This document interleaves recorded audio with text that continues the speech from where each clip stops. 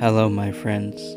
I hope you are having a wonderful day, and welcome back to another episode of Talk with Tastic with your host, Tastic Silver. I hope this week's episode will help to continue building your strength and ease your mind to know that you are capable of anything. Thank you for listening as always, and let's jump into it. Words are powerful and have an impact on your mindset and how you live your life. Think of a time when someone asked you a question, such as, "What are you doing today?" and how you responded to them. Was the phrase, "I have to," such as, "I have to work today," part of that response?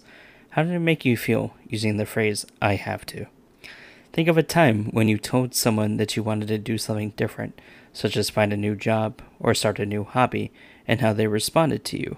Were the phrases, "You can't do it," "You shouldn't do it," "You're not ready for that," or any other perceived negative phrases part of that response? How did it make you feel hearing those phrases? Let's change your and others' vocabulary to alter those feelings.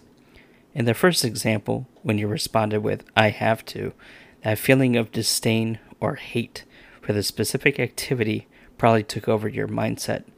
Instead of viewing it as "you have to," change your vocabulary to "I want to," "I get to," or "I was asked to." Using these phrases should give you a sense of purpose or that you are empowered to do that activity. In the second example, when someone responded with, "You can't do it," "You shouldn't do it," "You're not ready for that," or other perceived negative phrases, that feeling of failure or not wanting to try it probably took over your mindset. Instead of viewing it as "can't do it," "shouldn't do it," or "not ready for it," change your vocabulary to "can do it," "should do it," and "ready to learn it." Using these phrases should give you a sense of pride or that you are capable of doing something different. Be aware of the words and phrases you use in your daily life and try to shift those words and phrases into stronger and positive ones.